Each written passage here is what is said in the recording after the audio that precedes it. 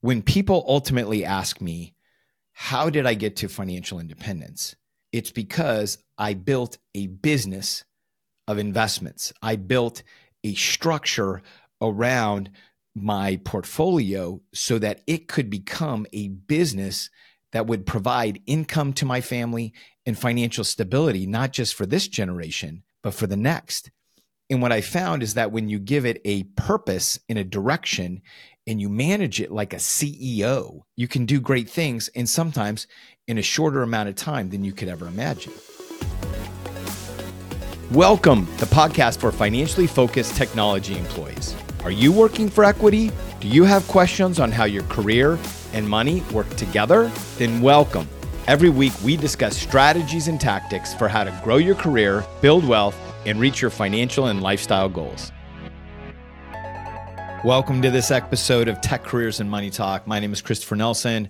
I am your host, and I'm really looking forward to today's episode because we're going to talk about my favorite subject, which is the Evergreen Portfolio.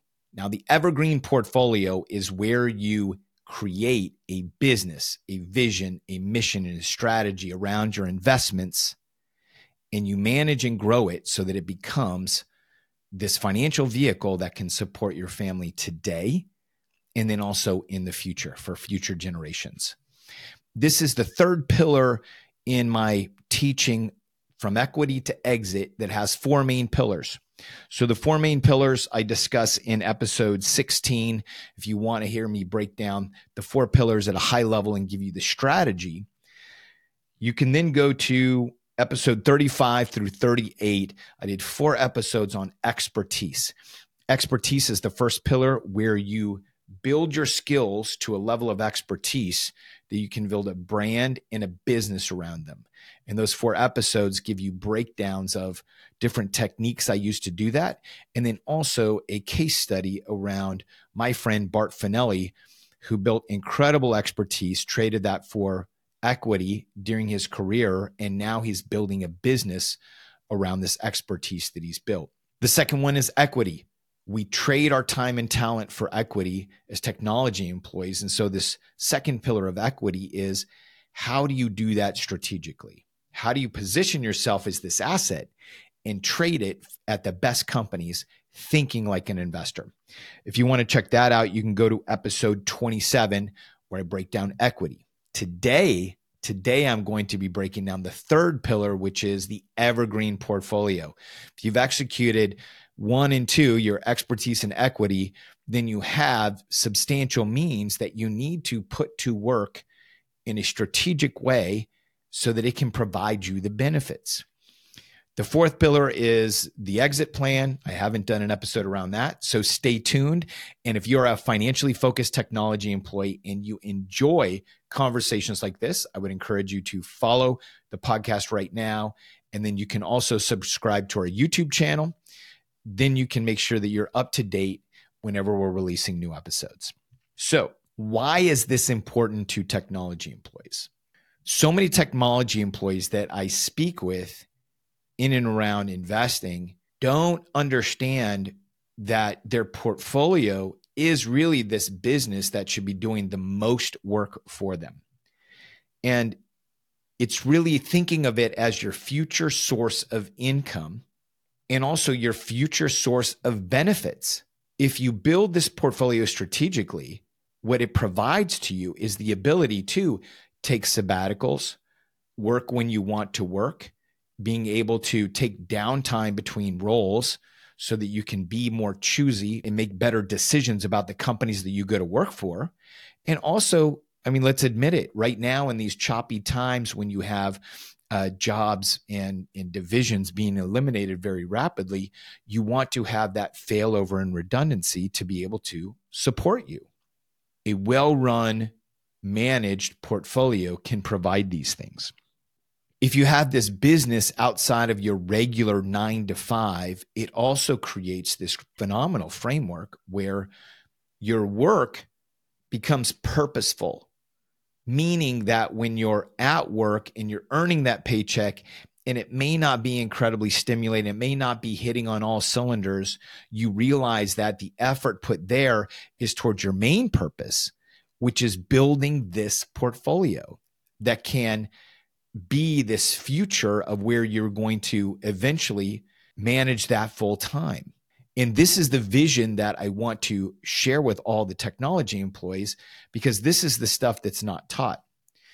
What's not taught, and why this podcast was created, so that we can have transparent, honest conversations, because you see people doing this.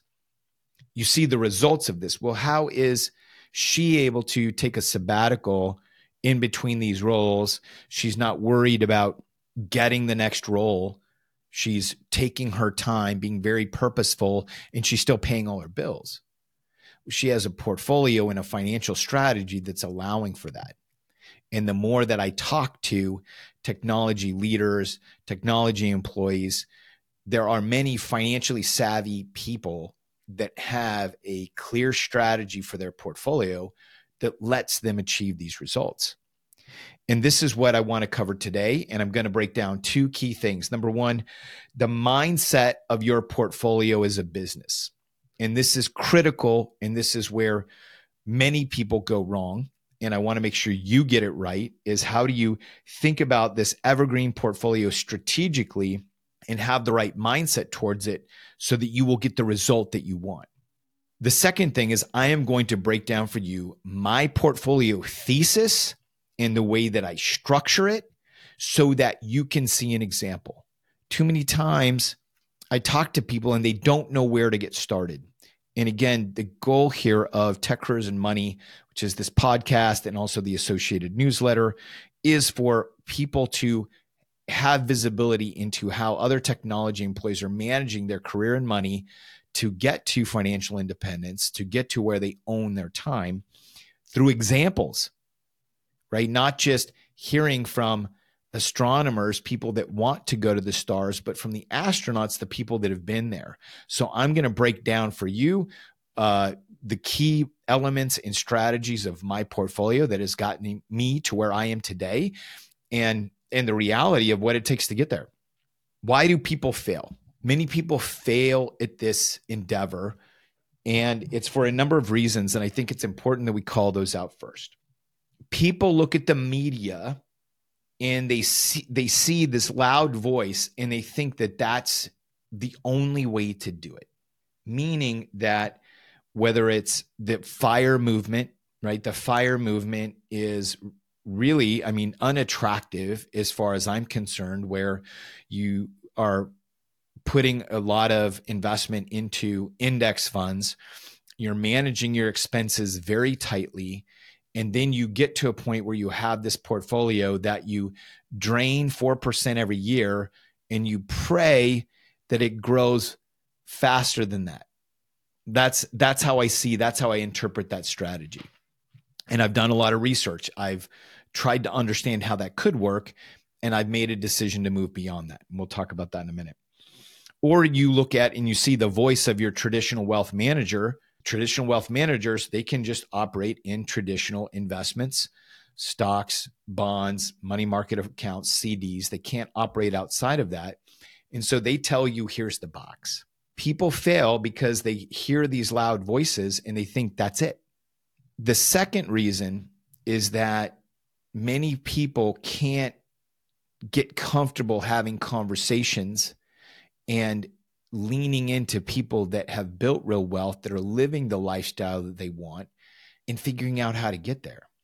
That's the part that we're solving here. This is an open conversation. I have an email, ask@techcareersandmoneytalk.com. I take all questions. I answer them. I create looms. I do this every day. So please send me your questions if you're curious about some of this. And so, first reason is there's this big voice. Second reason is they can't really have conversations. They don't know where or how to look. And then the third reason is they don't give their portfolio a purpose. They treat it as a collection of investments. And I've seen people that are very savvy, putting different things together, trying different investments, getting smart and learning how to invest in one way, but they're not looking at the whole and managing it as a business that they see themselves ultimately it's taking care of them. It becomes the main source of income for them and their family. And so it's these three main reasons that I see people fail. And the other reason, and I think it's not that people fail because of this, is they just don't know how it all works. The way that money really works isn't out there in the mainstream media. Real wealth is quiet. Real wealth is transacting behind the scenes and is still, if you go back to it was episode 20 that I did on alternative investments, you can listen how private equity is still very private. And so people don't, know where to look or see for the information. And that's really important as well. So here's the truth. Here's what I want to tell you that I want to put out there about portfolios. I want to put out about this journey that you may not hear from anybody else. Learning the skills to manage a large portfolio is not hard if you've gotten a computer engineering degree. It's not. Or if you've got another technical degree, if you understand math very well, it's really not that hard. Now, it takes work. It's not just going to fall in your lap. You have to study. But if you understand, and this is so important because so many technology employees I know feel powerless around their finances. In reality, they're just not leaning in and realizing, okay, it's difficult, it's awkward, I have to learn a new skill, and just learning it. But it's so important. The other thing is that a lot of these strategies and tactics are not in the mainstream. You have to dig, you have to get into groups, you have to get into conversations to uncover these things. A lot of private equity is still very private. And we'll get to what that all means in the scope of the portfolio in a moment, but it is really, really important to understand that real wealth, the way it's managed, is still done in private. When you think about ultra high net worth individuals, meaning $10 million net worth and above. And if you want to be there, if you want to grow your wealth to be there and have it take care of you the way it does for those families, then you need to study them. You need to understand how they think, how they act, and how they invest so that then you can achieve those same results. You need to build a network of like-minded people.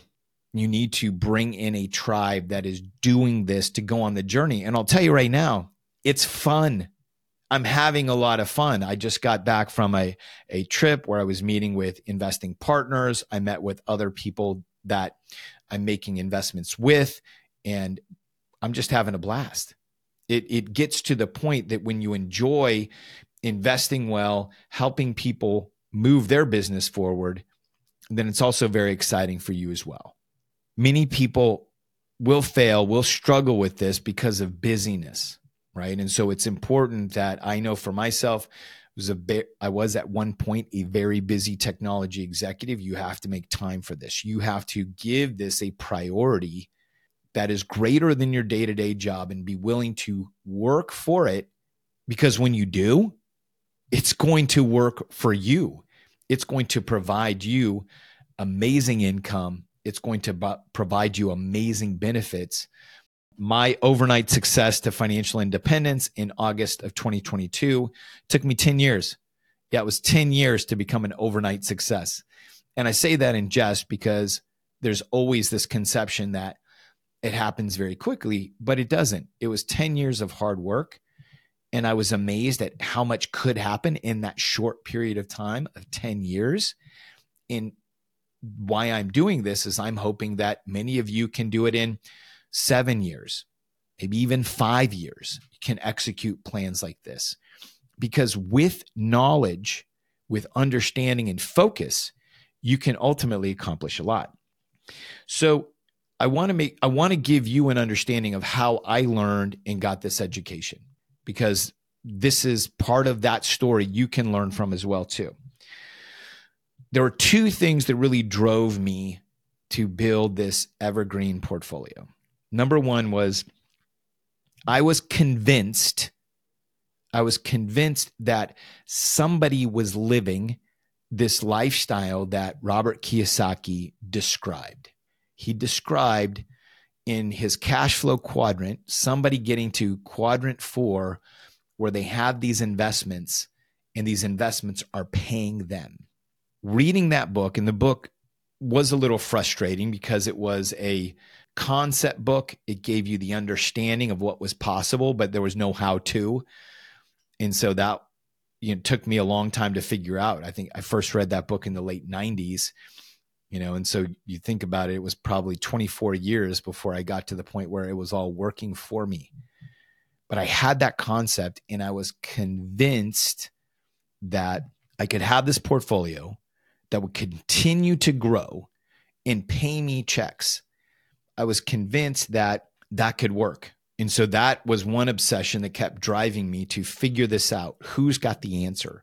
Who can I speak with that has something like this that exists that I can now start building for myself? The second thing that I was surely convinced of was that the portfolio strategy of the 4% rule didn't work. Was something that was being sold to me, but I was convinced that anybody who had millions of dollars of net worth did not subscribe to that thesis. And so that's where my learning started. Is I see that there's the possibility of something out there. What I'm being spoon-fed by the media, by these fast food wealth managers, is not the truth, is not really how it's done. And so both of those convictions kept me asking questions, kept me curious. I was constantly trying to find people that would have these conversations, and I didn't know how to talk about money. It didn't come from money, but I just, am the type of person that realized that I can stumble into a conversation, be polite, and be considerate, and understand how to engage. And over time, now I realize that if you want to have conversations about money, you don't talk about amounts, you talk about strategies, you talk about percentages, you talk about those types of things, because people won't open up their personal financial statement to you, but they will tell you where they've invested, what's working, what hasn't worked, what strategies they apply, who they learn from, where they came to understand such things. And many times they're willing to, open up and say, hey, talk to this person over here. I did an investment with them at this point, and I think they're good at X. And so what I came to understand is that to build this evergreen portfolio, the clarity that I got as I was marching down this path and really trying to understand how to build wealth. And I tried a lot of things.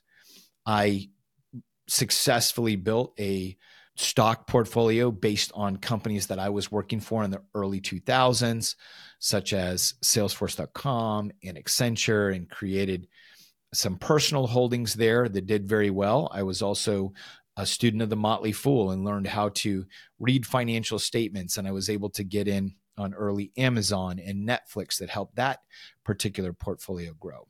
But then I went all in on a side hustle, which was a franchise of 2 juice and smoothie bars. And ultimately that swallowed up all of the earnings that I had made when we had to turn that company over to the bank in 2009 because of the Great Recession. That just, we couldn't sell a $4 smoothie against a $5 footlong Subway sandwich. And so what I realized then is that I wanted this portfolio to be something that was an entity that I wouldn't touch, I would continue to invest in and grow, and that if I pulled money out for investments, I wasn't going to go all in. At that point, I could. I was a single guy and didn't have a family, but all of a sudden building a family, I realized I needed to have something beyond that. So this was, learnings and education in the field from labeled a failure turned into a valuable lesson learned. What I eventually came to realize, and this was post-Splunk, after I took that company public, there were wealth managers that wanted to come see us. And I was excited to talk to them because I thought at this point, the doors were going to open and I was going to be sitting with something akin to what I'd heard at that point was a family office, and they were going to be giving me private placements. I was going to be looking at real estate, not through REITs, but direct ownership of real estate, and then a portfolio. some type of a traditional portfolio. What I ended up getting was the same fast food wealth managers that I'd interviewed before and made a decision not to go with because I could do the same thing that they did without paying them the asset under management fee. And so it became clear to me that I was not going to find the answer by just sitting back. And even though I now had substantial holdings in Splunk stock, that was not going to come to me. I still had to go find it. And it was in talking with my good friend Marco Quevedo, who I also have an episode with, where he is now a chief investment officer of a family that has a 9-figure net worth. He's chief investment officer of their family office. I realized a couple of things. I had to go into private equity investing. I had to learn it. And I also realized that in private equity investing, you can get real income, meaning 8% to 20% cash on cash returns. Those type of returns exist there. You have to do the work. You have to do the research. There's not, there's no traditional managers that go out there and find private offerings and offer them to you that I've met. The other thing is that ultra high net worth individuals usually have 50 to 60% of their investments in what falls under the private equity umbrella. So this was the eye opener. And I want to give you some data here because I think data is really important for you. So Tiger 21, you can go online and find Tiger 21. It is a group of private individuals that have a net worth. I think it's gone up from 10 million to 20 million. I think that it's gone up. I'm not sure on that, but they share their investments together. It's a club that you subscribe to with very high fees, and you present your portfolio and you defend your portfolio in front of other people, and you also invest together and you get ideas. So just think about that for a moment. That is things that I always talk about. You want to do it in a group. You want to be around other people that are doing the same thing. Ultra high net worth individuals, they do this systematically, doing it every quarter. And they provide an allocation report. I looked at the latest one that's published right now is Q3 of 2023, and they have the following allocations of 100% of their portfolios. So they basically take all the portfolios, they blend it together. 20% is in public equity, 1/5. 30% is in private equity, meaning funds or meaning businesses that they own. 25% is in real estate. So that would be direct owned real estate that they own, whether that's self-storage or industrial or apartment buildings or even single family homes. 12% in cash. And then the remaining 13% is mixed between very, low risk, fixed income, hedge funds, and then what they're calling miscellaneous. So as I was studying this, as I researched and I started finding these groups, and I was just relentless because I knew that it existed. And I knew that the 4% wasn't working. What we were being sold isn't what the high net worth individuals were doing. I found that I needed to build and grow a portfolio like they did. I needed to mirror my portfolio off of what they were doing. I also found and discovered in my research, and this is something that you need to know too, is that public markets are shrinking. Yes, what we get access to is traditional investments. Many companies are going private. The move away from the publicly held stock towards private equity ownership has been underway for decades. According to a 2019 report from Ernst & Young, the number of U.S. companies that are publicly held has declined by 50% since the late 90s. Meanwhile, private equity funds proliferated during that period, soaring from fewer than 1,000 PE funds to nearly 4,000. And the point that I'm trying to make here is that if investments are going that way, if the market is moving in that direction, then we need to understand what that is so that we can be placing and managing our capital there. Those are high value investments. You will find that many of them provide asymmetric returns. And again, this is not investing advice. I need to say that so that my SEC lawyer is, calm and not calling me. But this is education. This is what's happening in the marketplace, and you need to be informed and you need to understand where do you want to be placing your money. The reality is that there's little help in private equity. Private equity is something that is best done in groups where you engage with other people who have experience and you can start learning alongside them. Because once you start journeying into private equity, if you have a traditional wealth advisor, they are not trained for this. They're not. And again, not advice, just facts. Traditional wealth advisors are trained to operate in traditional markets, stocks, bonds, REITs, etc. You start going into private equity, they're not. And this is what I discovered as well too.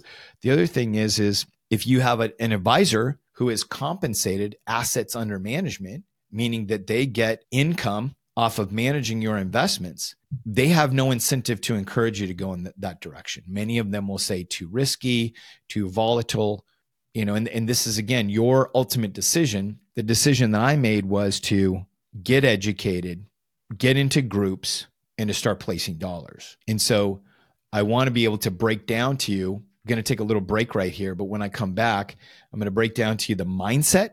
And then I'm also going to break down to you my portfolio allocation or in my portfolio thesis of how I'm managing this.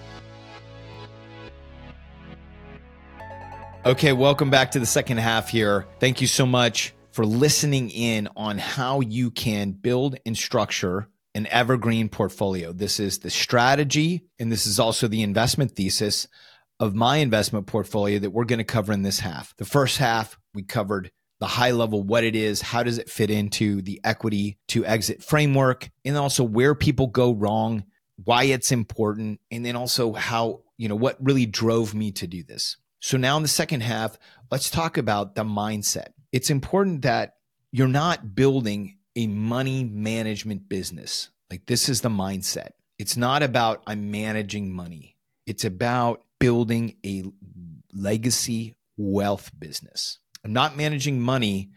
I'm building legacy wealth. It's powerful because it changes the way that you think about it.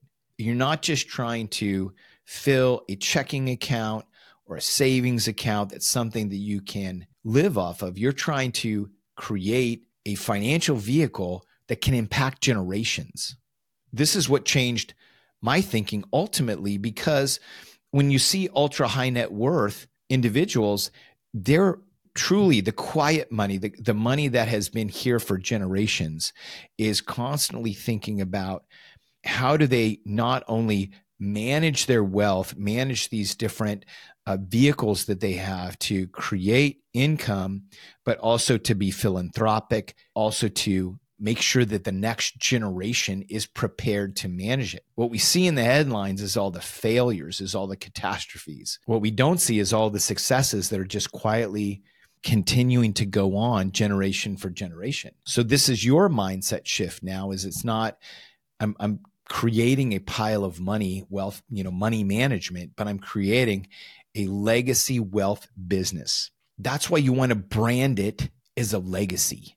And when I say brand it, I'm talking about when you create an LLC, this should be treated as a business. Your investments, your assets should be put into some type of corporate structure. I did not mean to be instructive when I said LLC. Talk with whether that's your asset protection lawyer or your tax lawyers, what's the best structure for you. But when you create this business entity, make it mean something. For my family, and we keep the name private because I also think it's important that you don't brand it to who you are today so that it's not searchable. Again, this is an asset protection strategy. But we have given it a family name. I studied genealogy, and this was a woman that we had this family many, many years ago that lived in a country, and it was getting overrun and attacked. And in the middle of the night, this woman took the 3 children. The husband got killed, but this woman, direct descendant of mine, rode these children through the middle of the night to across a small sea, 35 miles, to safety so that the legacy could continue. And I felt like that name, who she was, embodied what we want our family to be. There's a story around that. There's a history around that. And I tell this to my sons because I want them to see that we're building off of what was given to us and we're continuing to move forward. We want to make sure that, like any business, you're putting values and principles to it. So make sure that you brand it as a legacy, something that is going to be part of your multi-generational company. You need to give it a vision and a mission. This is your opportunity to put fingerprints on the next generation. This is what gets me excited and juiced, is that, the things and the values and the principles that are important to myself and my wife, Regine, we can put that into this entity, and that will be part of it going forward as long as it exists. And I believe that if we do it correctly, if we put the right constructs in place, it can live for multiple generations and grow and ultimately evolve. The third one is the most important. This is the most important for you when you're thinking about your evergreen portfolio, is you need to establish yourself as the CEO and the founder, or you're the CEO and your partner could be another executive. But I think there needs to be a lead executive who, just like in a company, is driving the mission, the vision, and the strategy, and then also holding all the other team members responsible. Right? This isn't something, as you're growing your net worth over time,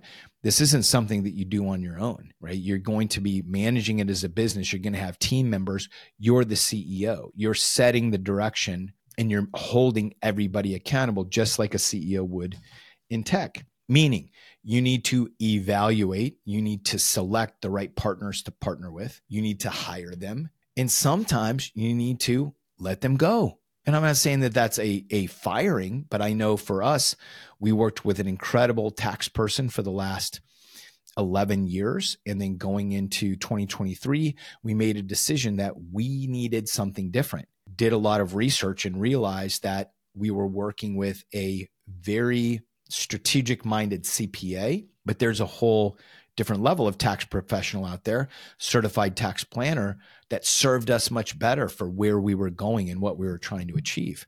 So we leveled up, had an open and honest conversation, and everybody's still friends. But we had to make the best decision for our business because we knew where we're going.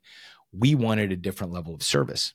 And then just like another CEO, you want to make relationships with other CEOs. You want to get to know other people that are managing and driving their portfolios in this direction so that you can get input to them as well. And you can understand what they're doing, what are their success strategies, because there's no competition in this. That's the beautiful thing about this, is you're not competing against somebody else, unless you're going to buy the same business or something like that. But infinitely managing and driving your portfolio, everybody is trying to do it to, get their family, get themselves to a different level of success. So you brand it as a legacy. You have a mission and a vision. You are the CEO. Then you get clear on the business functions it owns and the services that it provides. And these are laid out. These are relatively straightforward. You investment management, tax strategies, asset protection, estate planning, philanthropy. Those are the functions of this business, right? That's what should be operating. And on that operating agreement that you have associated with that business entity, here's what it provides. Or here's the functions that it supports.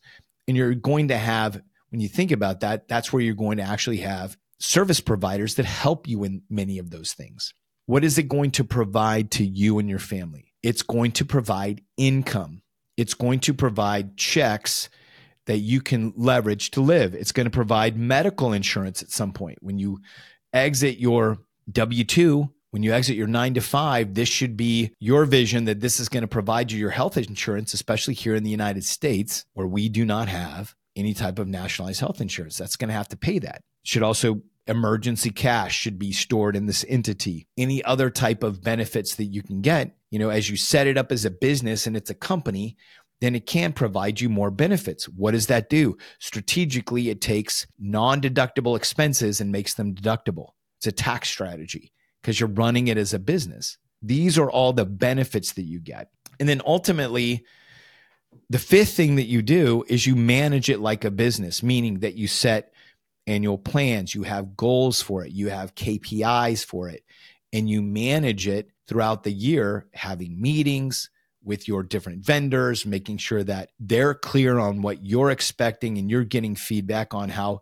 different things are performing or services are being provided so that you're getting the best value out of it. When you do those things, when you brand it as a legacy, when you set a clear vision and a mission, you then are the CEO. You get clear on the business functions it owns and make sure you stand those up over time. Some of them need to be done infrequently, some of them more frequently, and then you manage it as a business. You will be shocked. You will be incredibly and pleasantly surprised on how things move forward very quickly to get you to where you want to grow this business because you're treating it as such. I witness so many times people create this pile of investments as afterthoughts and throw things at it, and then they get frustrated. Why doesn't it give me the benefits that I want? You never treated it as a business. You treated it as this thing, and it didn't really have a mission or a purpose. When you give it, and this is why this mindset aspect is so important, when you give it the intention and the purpose, and you then manage that week over week, month over month, year over year, this thing will then start evolving into what you want it to be. And ours still continues to this day. We're actively managing this. And what we find is that the more attention we give it, the more efficient it becomes, the more money it's able to generate, the faster it's able to grow. And I would encourage everybody to make sure that you hit those steps 1 to 5.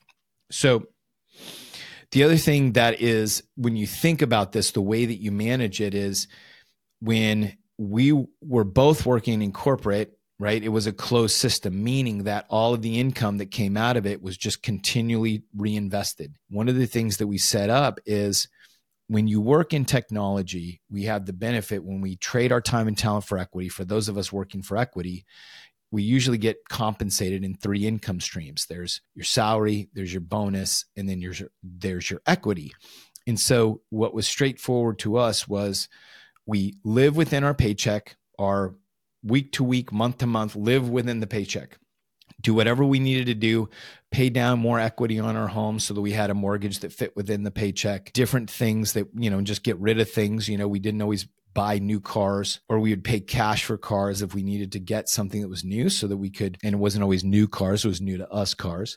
We would do those different types of things so that we could live within the paycheck. We would then use the bonus for large purchases or vacations, and equity just went straight into investments. It went into this vehicle. And our mindset was, let's stay broke. Let's stay within the system. And the great news is we weren't having to live off of 50% of our income. We were getting this equity that we can invest that fueled rapid growth of this portfolio. It was just with a little bit of discipline, we were able to live comfortably. We still got all of our lattes from Starbucks, and we were then able to accelerate the growth because we kept it as a closed system. Then we opened it up as we needed some dollars. I took a sabbatical in 2019 for 9 months. So we opened it up. We pulled some income in as we needed it to supplement some of our funds we'd set aside for the sabbatical.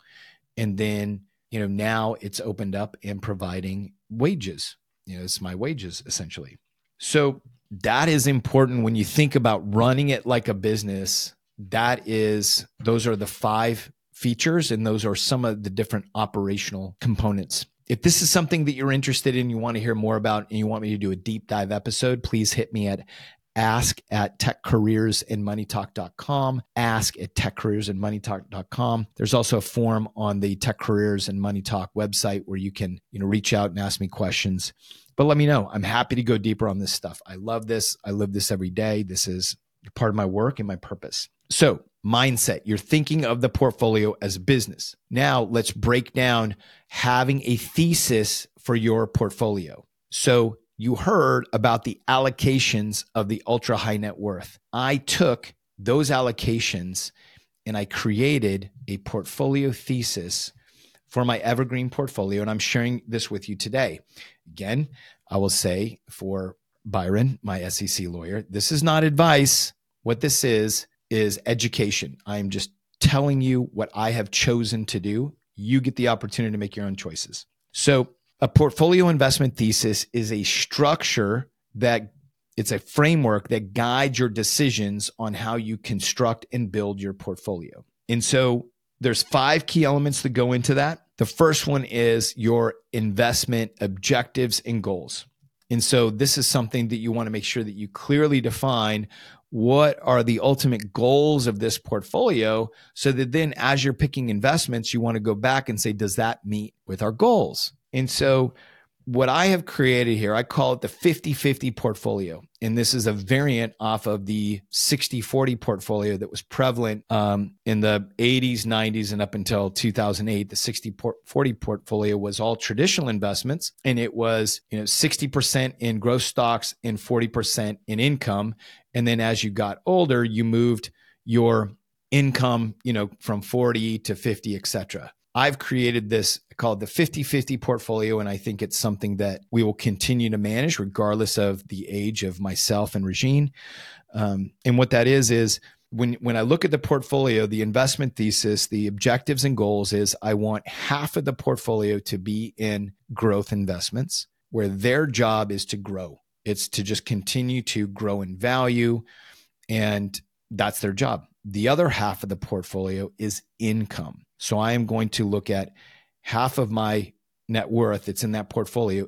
Its job is to generate income. In an income producing asset, what it does is it doesn't generate income through a sale of itself. That's what a growth asset does. That's how it generates income. But you're actually getting distributions based on how that business is performing. So if it's real estate, you have rental income that exceeds expenses. Those come to you in distributions. If it is a small to medium business that you own, it's the same thing. As the business is generating income, you get paid. Or it could be a debt fund, right? So that you're actually getting interest income off a loan that you actually made. Those are examples of income investments. So the objective is to make sure that I have half in income, half in growth. And the objective of the growth is I want it to grow 7% annually, which means that the size of that part of the portfolio would double every 10 years, or I want it to be twice inflation, right? If inflation is really high, I'm going to put more demands on it as well. And again, remember, this is, multiple years. You're holding this stuff for time. So you want to make sure that this performance average out. So you're going to have up years, you're going to have down years, but you're really looking at how does this trend over time. The income portfolio, I want the average return across that side to be 10% cash on cash return, meaning that if you have $1 million in that side of the portfolio, it's going to give you $100,000 of investment income annually. That's that side of the portfolio. That's its job. So very clear objectives, very clear goals. And, there's obviously more to that, but I want to give you again, this overarching framework, because that is what's really important when you start thinking about what does this even look like. So you have the objectives and goals, and then you have asset allocation strategy. So this then takes this broad framework of 50-50 and it goes down another level. So when you are allocating assets, what type of assets will then go into some of these different groupings, which will go into the growth side and the income side? What do those assets look and feel like that will then be eligible to go into each of those? And so to break it down in the 50-50 on the growth side, I've also then cut that side in half into 25% and 25%. So 25% is going to be stable growth, meaning that is going to be traditional stock investments that are going to be placed into index funds or S&P 500 funds or total market funds, where I want those to grow. I want it to be conservative, meaning that I'm going to have it very diversified. I'm going across the whole market. The other 25% or half of the 50% growth is going to be high growth, where I'm taking more risks, including single stock positions, venture capital investing, seed investing, or even direct business holdings. I have some shares and ownerships in some brick and mortar, some restaurants, some different businesses that go into that portion of the portfolio. That is the growth side. And so those are some of the asset classes that belong in that portfolio, in that side of the portfolio. Then there's the 50% income. I have 25% of that. Again, I cut that in half, which is capital preservation. The other 25% is higher risk income. And I say that higher because overall, you'll find that my portfolio tends to be a bit more conservative. I'm not taking the 50% of high growth and 50% of high risk income and putting it in very high risk investments. I try to allocate there a little bit more nuanced, to maybe 10% on each side. So 20% whole of my portfolio would be very high risk. But when I think 25% capital preservation, that's going to be direct held, low leverage real estate. This is something that goes counterculture or to what you hear in the media is like, oh, you always want to have a lot of leverage on your real estate. That's when you get the most value. Well, what you'll find is high net worth individuals, they have a set of their portfolio too, where they'll own buildings outright that have been in their families for years. The value keeps going up on those buildings and they continue to get great cash flow. They're not interested in getting any debt, because they want to make sure that that portion of their portfolio does its job, which is its job is to produce cash flow and not have any risk against it, or the least amount of risk possible. So direct low leverage real estate investments, farmland is a great capital preservation strategy, certificates of deposit, high interest savings account. Like these are the types of investments that go there.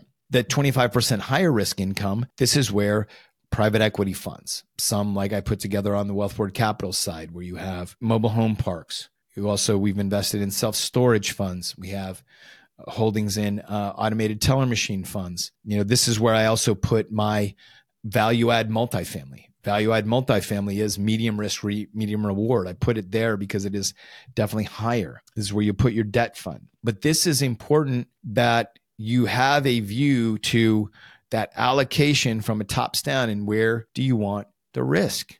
Where do you want the risk? And then also, what do you want your portfolio to be doing for you? So this is ultimately the key concept of this 50-50 portfolio, which is 50% growth, 50% income. And on the growth side, I have a high risk side and a low risk side. And there's some nuance in between there that I do some more nuanced allocations. But just for yourselves, if you've never been exposed to this, this is what it looks like. And these are conversations that people have about, okay, allocating your portfolio and then being able to defend it.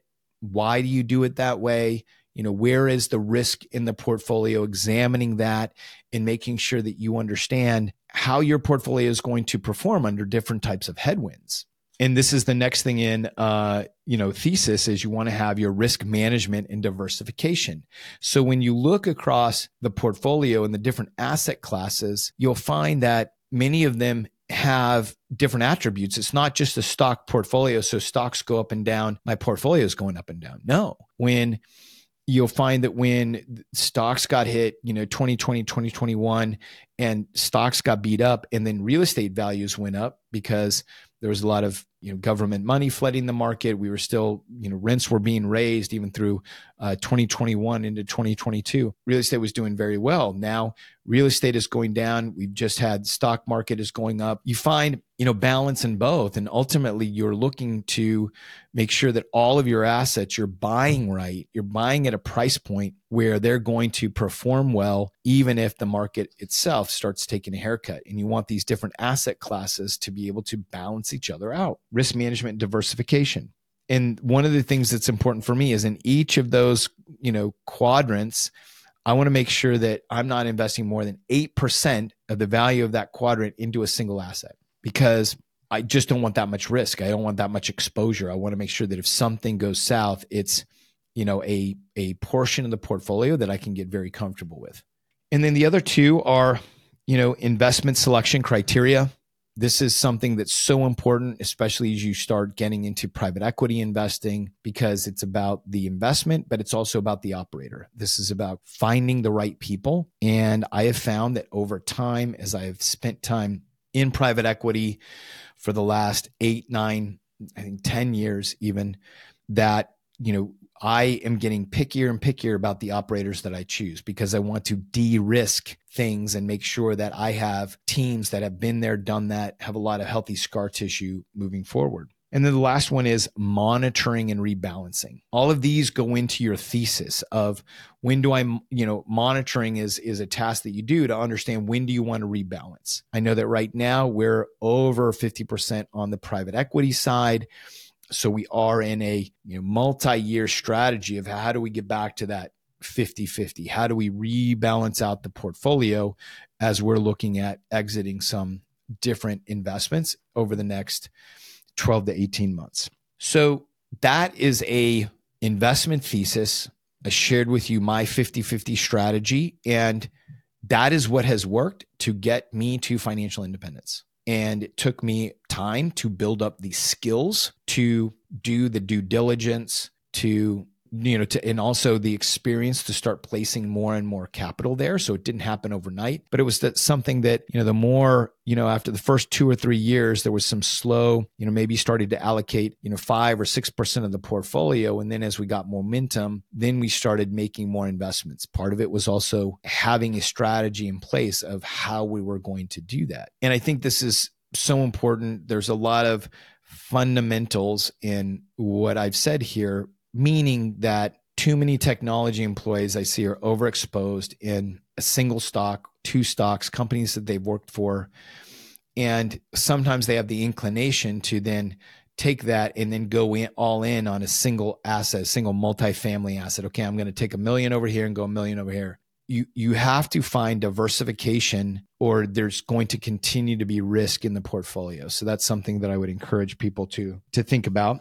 The goal of this thesis is to help drive, maintain, and manage your portfolio as you go.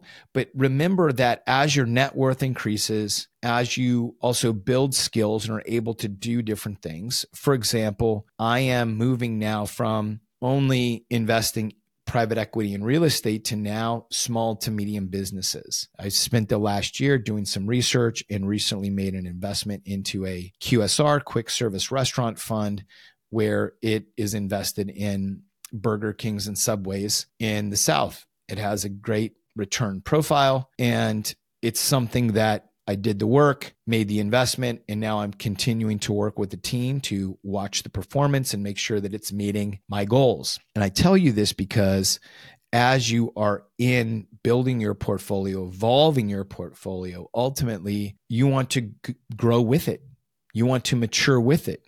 I am the CEO of this portfolio, and it is so important that I am continuing to grow and manage it as well. So I know we covered off a lot today. This was an important educational episode so that you understand, what does this look, feel, and sound like?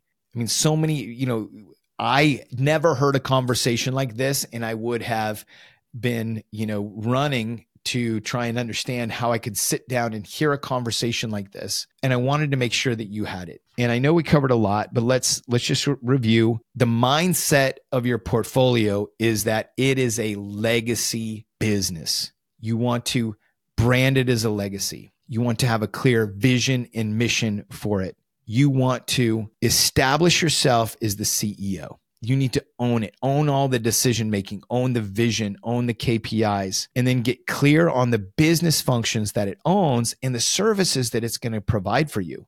Manage it like a business. Be in there monitoring and managing it. Don't let it go by the wayside, because if you take care of it, it will take care of you. I'm here to tell you, I'm proof. Then we broke down for you the 50-50 portfolio thesis, where, as you understand, 50-50 portfolio, 50% growth, 50% income. And then on the growth side, there was 25% stable growth, 25% high growth. And then on the other side, there was 50% income, 25% capital preservation, 25% higher risk income. That's it. So if you have questions, please hit me up at ask@techcareersandmoneytalk.com. I'm hoping you do. I want to have this conversation. I want to understand what's important to you. And then I would also ask that if you like this kind of conversation, please join Tech Career and Money News, where I am putting out strategies and tactics every single week that help you grow your career, build wealth, and live well. Thank you so much for your time. See you on the next one.